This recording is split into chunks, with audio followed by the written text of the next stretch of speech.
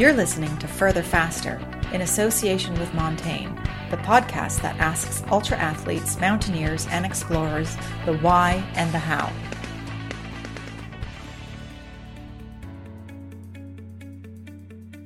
Hello and welcome to the second monthly podcast of Further Faster in association with Montaigne. So this is the podcast that takes an in-depth dive into why endurance athletes, mountaineers and explorers do what they do. In it, we set out to discover what kind of mindset it takes to achieve world first, to win 100-mile races and to go places that no one has been before. And in this episode, it's a good one. We talked to an alpinist called Malcolm Bass. Now, Malcolm specialises in first ascent in the Greater Ranges, new winter routes in Scotland, and all really impressive feats. But what sets Malcolm really apart, and this is why he's the perfect guest for our show, is that he's also a clinical psychologist. So, as I discovered in my chat, he offers a really deep insight in what compels mountaineers to continue climbing and at times take really great risks. It's really fascinating. Listen in. Okay, so Malcolm, thank you for joining us to the Further Faster podcast. What we try to do is get to the bottom of what you do and why you do it, and maybe a bit of advice that you can pass on. So, what we know, you're an alpinist. You've climbed in Alaska, China, India, and you're heading out in May to India to attempt to do route? Yeah, heading out in a frighteningly short period of time, looking at the state of organisation of my kit. Right, okay. Maybe this is something we should talk about. in about 4 weeks' time to India. Yeah, to the Indian Himalaya or the Indian East Karakoram. So even this close to us heading off, we're still not absolutely sure what peak we're going for. Oh, right, okay. One of the big challenges about this kind of climbing is actually getting a permit to go to the peak that you want to go to. Okay. So all the Himalayan and Karakoram countries have some kind of permitting system. Right. India, Pakistan, China, Nepal, like the countries you mentioned. And some peaks are harder to get a permit for than others. Right. So our plan A is a beautiful peak called Remo 3. Yeah. But it's in the Indian East Karakoram, so it's kind of in the contested area between Pakistan and India. Mm-hmm. Getting permits to go there, although you can, it's a bit of a lottery really as to whether you get them. And if you do get them, you'll get them about 3 weeks before you go. Oh, that sounds stressful. It is quite stressful, yeah. So the way to deal with that stress is to have a plan B. So we've got another beautiful peak to go for in India, which is much easier to get a permit for. And we're going to decide, it's a bit of brinksmanship really, when are we going to draw the line on waiting for the Remo permit? Oh, blimey, gosh. Yeah. But it'll work, it'll be good whichever. We've got two beautiful objectives. So good, fantastic. And you're also a clinical psychologist, which is extra good for this podcast. So I don't know which area you kind of work in with clinical psychology, but what we want to talk about a little bit is maybe a bit of the psychology behind the climbing and, you know, the climbing that you do, and we talk about the psychological factors and the social factors and all this of climbing as well. So yeah, I'm fascinated by all of that stuff. It's really interesting. Great, lots of juicy stuff to get into. And you've also done some caving in your life, which we'll touch upon. And finally, you're the chair of a committee that awards the Montaigne Alpine Climbing Club Fund Grant, which is a bit of a mouthful, but snappy title. We might need to rename it at the same point. Yeah, typically referred to just as the MACCF. Yeah. Equally as snappy. Yeah. But that's a Montaigne's been very generous in matching with the funding that the Alpine Club puts up. Right. And so that's a grant available to Alpine Club members who are planning to go and climb or attempt to climb new routes or new peaks in the Greater Ranges. Right, okay. And so that being a member of the Alpine Club isn't necessarily a huge bar. You do have to join the Alpine Club, but to be an aspirant member of the Alpine Club, you don't have to have a huge Alpine CV already. Right. You have to be a climber, but you can join as an aspirant without a huge CV, and you can get you can get a grant from there. It's an exciting time in the climbing fund grant because we've just awarded I can't remember off the top of my head, about 7 or 8 grants. So, oh wow! Government Montaigne will just be announcing those shortly. The recipients know who. Oh, we should get a scoop, really. Maybe we'll know by the time this podcast comes out. So we're gonna, like I say, is an in-depth chat, and just kind of keep it going. But what? Tell me a little bit about yourself. How did you first get into climbing? Were you a sporty kid? Were you always climbing trees and up hills and things? I was always climbing trees and up hills, but I wasn't really a sporty kid. Right. I don't really feel I sort of particularly got into climbing at any one particular point. I was thinking about this for the podcast. Yeah. But I think it felt like from the moment I was born, or the moment I was conscious, that the best, most compelling ways to spend your life was to go and have various adventures of various sorts. Yeah. And I sort of never really reflected on it. It seemed innate. Right. Didn't really matter what sort of adventures, whether they were like in the sea or on trees or hills, caves. All of these things I was just immensely drawn to. Right. I bet you were a handful for your parents. I suspect I was a bit. Yeah. So, and my family are quite adventurous. So we were just always talking about these kind of things. And I just my impression was that was what most of life should be about, going off and doing these kind of things, and just occupied a huge amount of my consciousness. Was there kind of one climb, maybe a little bit older, one moment where you thought, this is what I want to be dedicating my life to? Was the one thing that you thought, this is it? Or is it just a gradual process? No, there wasn't really a this is it type moment, and it was all quite undifferentiated in my mind. And really, probably till I was about caving was the first thing when I was 18 was the first thing I specifically focused on. Yeah. Up until then, I was just doing anything I could out in the hills. I'd done some rock climbing. My dad took me rock climbing. Yeah, I don't know what age that would be, on some dubious piece of rope somewhere around the edge of the North Yorkshire Moors. I really enjoyed that. And then when I was 12, there's a little trip from school where 2 teachers took 3 of us to North Wales for like a long weekend. When I think back, I suspect their major motivation was to have their petrol and stuff paid for the trip down to North Wales. But it was a brilliant little trip, and we climbed on Milestone Buttress and in Cwmidwal, places like that. And that was the first time I encountered multi-pitch rock climbing. And there wasn't. You asked about being a sporty kid. I wasn't that good at formal sports at school. I was enthused by them. I tried really hard. Right, okay. I was never much good. I liked them. But on one of the climbs on there, on Milestone Buttress, I still remember this now, there's kind of like a hand traverse. I don't know if you've done, I can't remember the name of the route. It's a diff or a V-diff, the sort of the entry-level route on Milestone Buttress. Yeah. And there's a hand traverse near the top, and I've just done this hand traverse, and as I got across it, one of the teachers said, you're a natural, Malcolm. And that kind of stuck in my head, I think, because that was the first time anybody had said that to me about anything sporting. So you grasped onto that. It's not strictly true of my rock climbing either, but I chose to believe it at the time. Do you think but you were clearly attracted to that kind of thing, that climbing and what have you. What was it a sense of achievement that you felt when you were doing it, or was it something a bit more, you felt you were good at it, and what was kind of going on at that age? We're talking about that age. Yeah.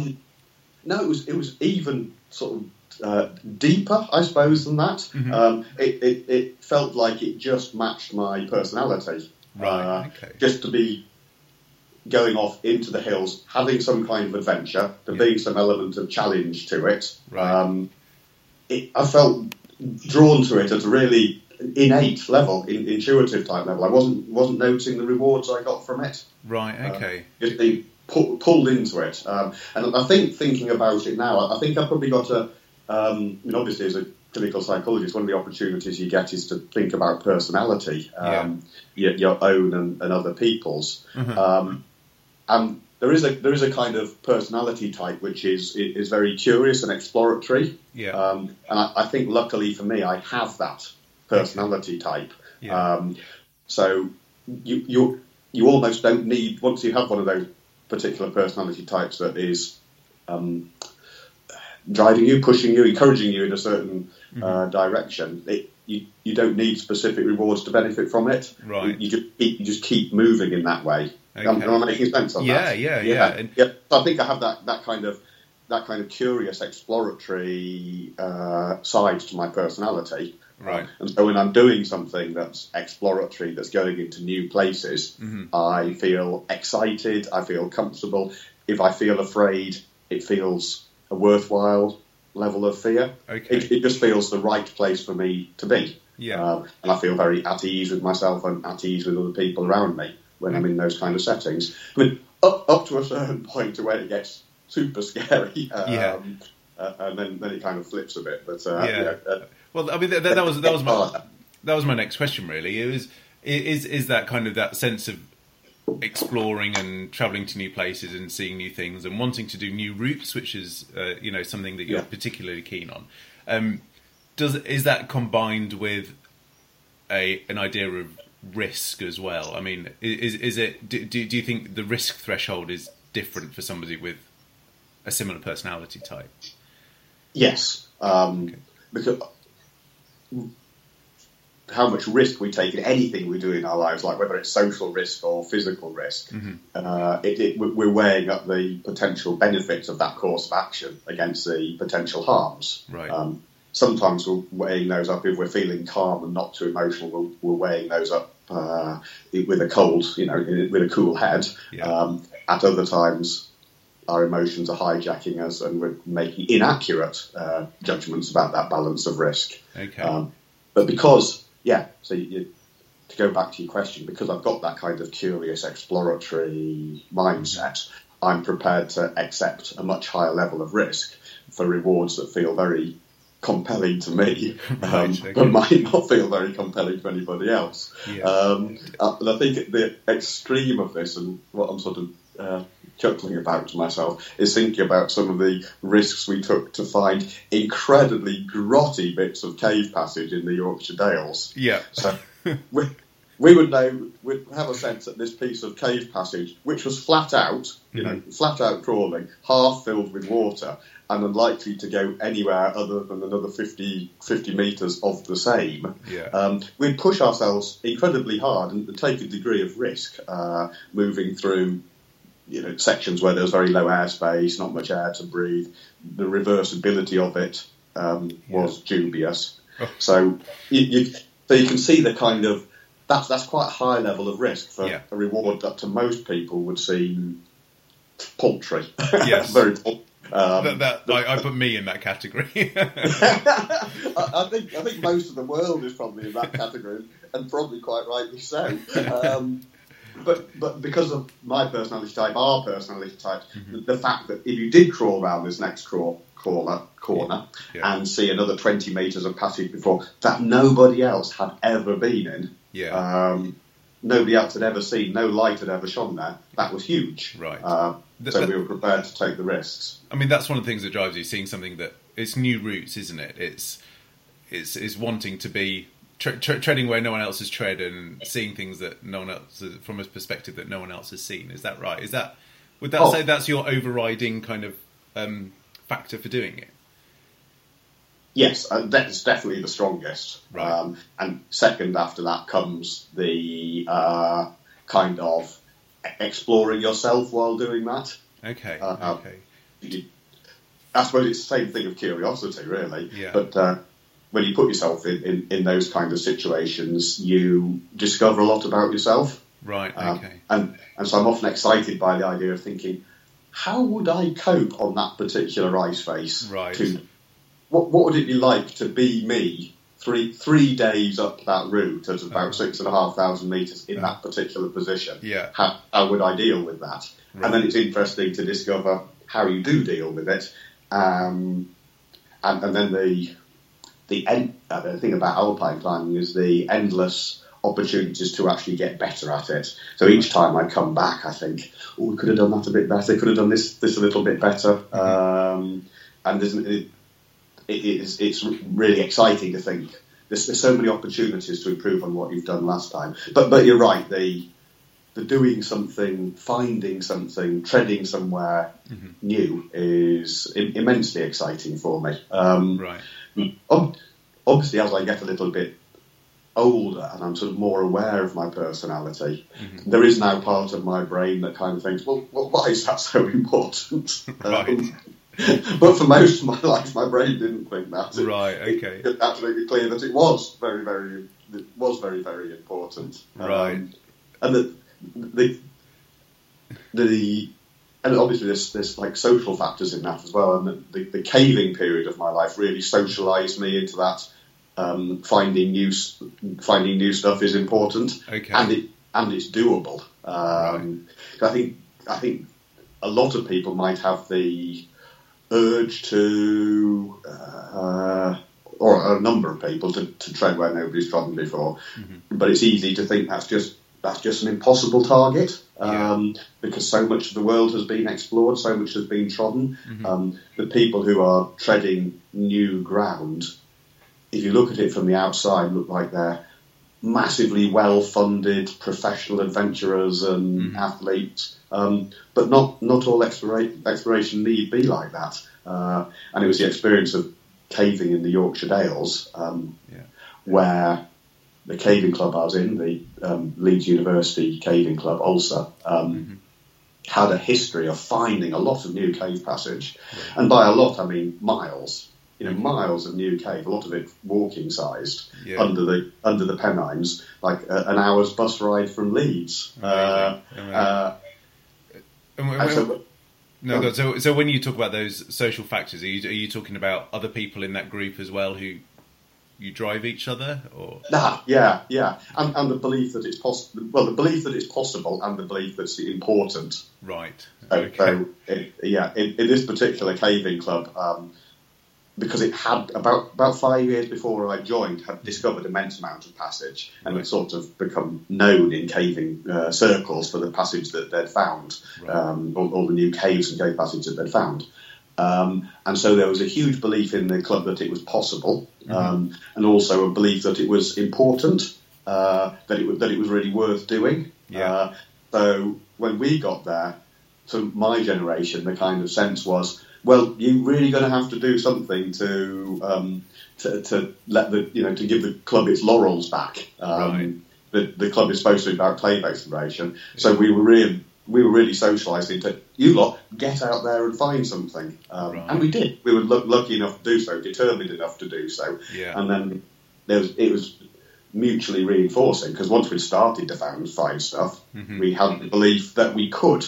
So once we had the belief that we could, we would look harder, we'd try harder, because it actually seemed possible. Right. And that's a huge.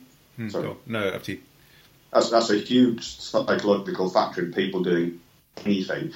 It's called agency. This sense that something is possible and you can do it. So you need both bits of those. People often don't do stuff because they don't think it's possible, or they think it's possible but not for them. But as soon as a person has a belief that something is possible and they could do it, they'll then organise a lot of their behaviour in order to get it done. Right. And how did that inform your climbing later on? I mean, was that sense of belief, is that something that drove you, in the greater ranges and to do the stuff that you're doing? Hugely, yeah. But belief and also permission. I think there's this. Some of my friends who come through to climbing from caving, we've noticed that a lot of climbers who are actually technically a lot better than us seem to be, maybe even subconsciously, waiting for some kind of permission or to get to some level where they are good enough to do new routes, where they're sometimes they feel that they need some kind of permission to do new routes. When of course you don't. You just need to find a bit of the cliff that nobody's climbed up before, right? And set off up it. So that kind of sense of, we didn't feel we needed any permission, even though when we first started trying to find new routes in Scotland, we were, not very high technical standard climbers. But we were actually looking for these new routes. We were looking at the cliff diagrams and thinking, well, why does nothing go up that bit of cliff? Yeah. Let's go and have a look and see if it's possible. Yes, so a sense of permission and a sense of possibility. Right. Okay. And is it something that is that something that you recognise in other successful climbers as well? I mean, or for example, you take the most successful climbers that you can think of. Do they have those personality traits as well? Do they have that? Yeah. Sense? The most successful have those personality traits and often a high degree of technical skill on top of it. Right. Okay. Then you can get So let me think of somebody like a great British example would be Mick Fowler, who's got all of those exploratory personality traits. He absolutely loves exploring. Yeah. He also started climbing new routes from very early in his climbing career. All his trips up to Scotland to climb stuff that people knew were there, but they just hadn't got on before. Right. But Mick also combines it with a great technical ability, which is why he's done some absolutely beautiful new routes in the Himalaya. Right. Yes, I think that combination of that personality is there in a lot of successful climbers. Okay. So one of the questions that I had at the beginning was how you got into become a clinical psychologist, but I think you've answered your own question in some ways, because is it kind of the curiosity that drove you in cave systems and on mountains? Is that the same thing that drove you to, I guess, understand the human mind a little bit more? Is it that same thing that drives it together? Yeah, I'm laughing because of curiosity, and I've got to think the tendency to be curious about things that are not the things that I'm supposed to be focusing on at that time. Right. So I know how I got into psychology. At school, I was doing maths, physics, and chemistry, hard science A levels. Yeah. And some of my friends were doing sociology. Mm-hmm. And they'd leave their sociology textbooks all over the place. Yeah, that was me. And the school also took New Society magazine, which is sort of like social sciences magazine. Mm-hmm. And I was just reading all of those things, and I could, even though I was supposed to be revising for chemistry or something, right. And I was just much more curious, much more interested in the sociology and the social sciences side of things. Right. But that's what drew me into psychology. Okay, and so I studied sociology, so I can feel that. But one of my best friends is a clinical psychologist, and he understands an awful lot more about pretty much everything than I do. But one of the things I do notice is that if we're out having a beer and you're talking about something, I feel as though he's analysing me. I feel as though he's just going, oh well, he thinks that because of this, because of this. I just wondered if your climbing partners also have that same sense of. You'd have to ask them, really. I think probably if I'm doing a hard enough climb, enough of my bandwidth is used up by actually trying to climb the thing. I'm not sure I've got a lot of spare intellectual energy for analysing them. Right. But I think carefully about the people who I climb with, which may be a clinical psychologist thing. Because I think it's all very well doing any kind. Part of the joy of doing these activities is to do them with somebody who adds something to the experience. But, you get a lot more from a shared experience of doing these things than you do on your own. Yeah.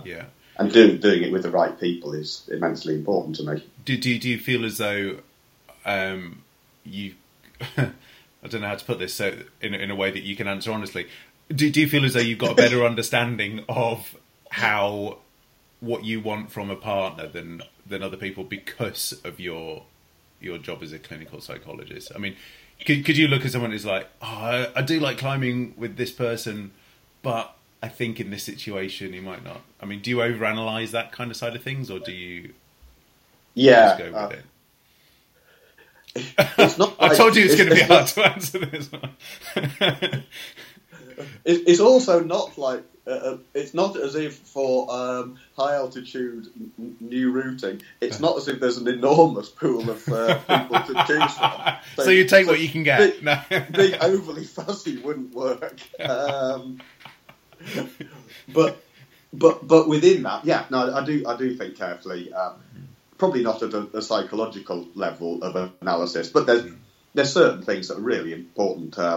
A degree of enthusiasm and motivation to get up the thing is really important, and a sense that the people are going to be able to maintain that through the difficult times. I think also people who are just interested in the world, because especially on these trips to the Himalaya, a lot of the time you aren't actually climbing. You're travelling and shopping and staying in base camp. So if you're just a climbing nerd, and that's you're just with somebody who is just a climbing nerd, it will get a bit dull because you won't be climbing a lot of the time. Right. So it's really important to go with somebody who's interested in the local people, the nature, the history of climbing in the area, because there's so much more to be got from these trips than simply climbing a mountain. That's part of the reason for many of us who keep going back to interesting places in the Himalaya. The places are really interesting. It's huge experience. Just by the time you get to base camp, you've experienced a lot. For sure. And I mean, you're also often away a lot. Do you think that having do the other factors in your life, do you have to have all your ducks in a row to be successful when you go away to do these things? I mean, that's a really sharp question. I think it's absolutely vital when you go that you've got your ducks in a row, that you've got the support in your relationships and family situation at home, you've got the financial situation sorted. I've been away on some trips where people have those things unravelling for them or not sorted for them before they go. And I think the strain of being away on a long trip when that kind of stuff isn't working at home, I think is almost intolerable for the person. Right. You nearly always end up going home early, so I think life has to be sorted at home before you go. So you've got the kind of emotional foundations to actually go and do something like that. And I've been a mixture of skilled and lucky at that. My wife partner Donna is very generous with supporting me to go away and do these things, and I know that's at some cost to her. It's clearly worrying for her when I go away and do these things, and and at times lonely. So I'm hugely grateful for her support in doing that. On the other side, I think you need to have some kind of financial basis to doing these things. They're not half as expensive as you might think, because the grant giving system, we mentioned the Montane Alpine Club grant, but there's other really good grants like the Mount Everest Foundation, the British Mountaineering Council give good grants. So if you choose a good objective, you can get adequately funded, so that the trip becomes no more expensive. In fact, probably less expensive per week than all sorts of comparable ordinary holidays. Right. Per week it probably ends up a lot less than an ordinary holiday. And if you're going away, there are savings as well. You're not spending money on petrol, food, etc. at home. Sure. So I don't think if you can. If you have got yourself luckily to a financial position where you could afford an annual holiday abroad, you could afford to go on one of these trips with you if you worked hard with getting the right kind of grants. So a surprising number of people who do a lot of Himalaya climbing are in sort of regular 9-to-5 type employment, rather than guides or professional climbers. There's almost two strategies. You've got to go. Seems to me you've got to go properly one way or the other. You can either be a sort of mountain professional, which works in terms of you get the fitness and the skills and all that kind of thing. The trouble with that is guiding that kind of work is arduous, so it can actually sap the energy to go away on these trips. There's another big group of people who are all in, as I say, regular 9-to-5 employment and go away on a trip. I don't go on a big trip every year. Work wouldn't tolerate it. Sure. So I go away every 2 years. For about 5 or 6 weeks. But that strategy kind of works, having regular employment. Obviously, you have to negotiate well with your employer.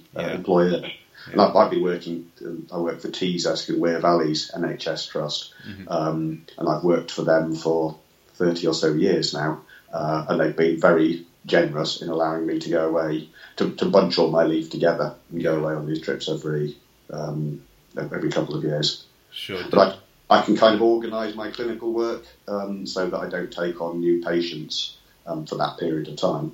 Right. Do you find that those trips away can go back and inform you in your job? You know, do you learn things in your job that you in the climbing that you can then put back into your job, into your clients, or is it a very different area that you specialise in? No, they're very overlapping.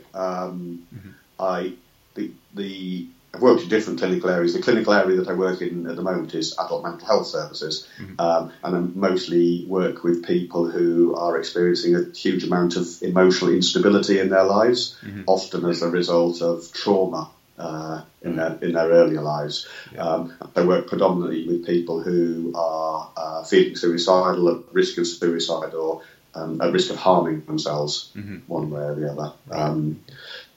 So there's an immense carryover between work and climbing in terms of both. A lot of the conversations I'm having with myself, with other people, with patients, are about how we keep on doing the things that we value in the presence of very strong emotions. Right. Those might be different emotions at different times. So obviously on a climb, that emotion might be fear. Or boredom at times. Right, how do you persist in your goal? How do you keep your goal in mind? Because often when your mind's really hijacked by these strong emotions, it'll temporarily feel like your goal is not important. Even as soon as you're out of that emotional state, you think, that goal was really important. Why did I bail? But the same is very true of people I'm working with on a day-to-day basis who are wanting to, say, maintain good relationships, but anger keeps bubbling up and they keep losing their relationships due to an angry outburst that they regret 10 minutes after it's finished. Sure. So that how to persist with goals that are important to us in the presence of strong emotions is big in both areas. Yeah, fascinating. 2 more questions. How's your philosophy changed over the years? I don't want to guesstimate your age, but you know, I'm 53. 53, thank you. How's your philosophy in terms of kind of climbing, or you know, your outlook changed over the years? Are you more risk averse, or are you less risk averse? Do you find your focus in some, you know, one way rather than a more scattered approach? What? That's a really good question. I am much more conscious of the risks. I've looked at the statistics, almost looked at the sort of the public health side of mountaineering, and it's not good. The statistics are terrible, actually, and I think I think at times the alpine climbing community, I think we're blind to that or defended against it. I don't think we look at it necessarily with clear sight, that degree of risk. So that's something that's changed in me. I have changed my behaviour a little bit in relation to that. And sorry, are we talking about the high risk of injury and that kind of... The high risk of getting killed. Yeah. Is I can't remember the particular paper, but there was a follow-up done of a group of elite mountaineers, European mountaineers, who were followed up from, I think it was the 60s, and the risk of dying in a mountain accident prematurely was about 20%. Right. Okay. That's not good. Yeah.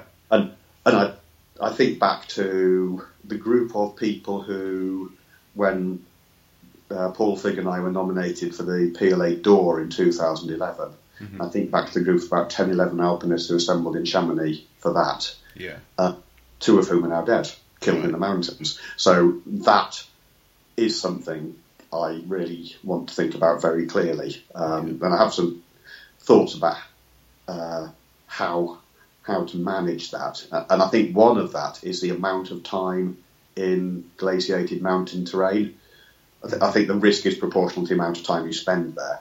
Right.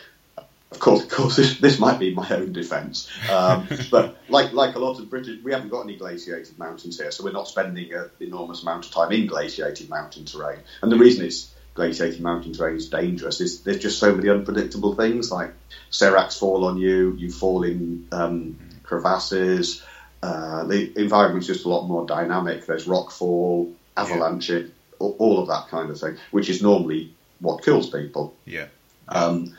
And so I notice a lot of British climbers now are not go on their trips, so go and climb something in the glaciated mountain range once a year or once every 2 years, but aren't spending a lot of time between times in those environments. Sure. So that developing their skills, keeping fit on non-snowy British hills or Scotland in winter, which although it's snowy, just hasn't got all the risks of glaciated mountains. Yeah. So that's my defence. And don't spend so much time in glaciated mountains. Okay. But I think there's also things about the kind of routes that you choose. If you choose prominent features, ridges, buttresses, those kind of things, that's a lot safer than trying to climb up couloirs and faces and various things that become natural fall lines. Right. That's one way my philosophy's changed. So hopefully more thoughtful about risk. Sure. And secondly, I'm aware of a greater range of different.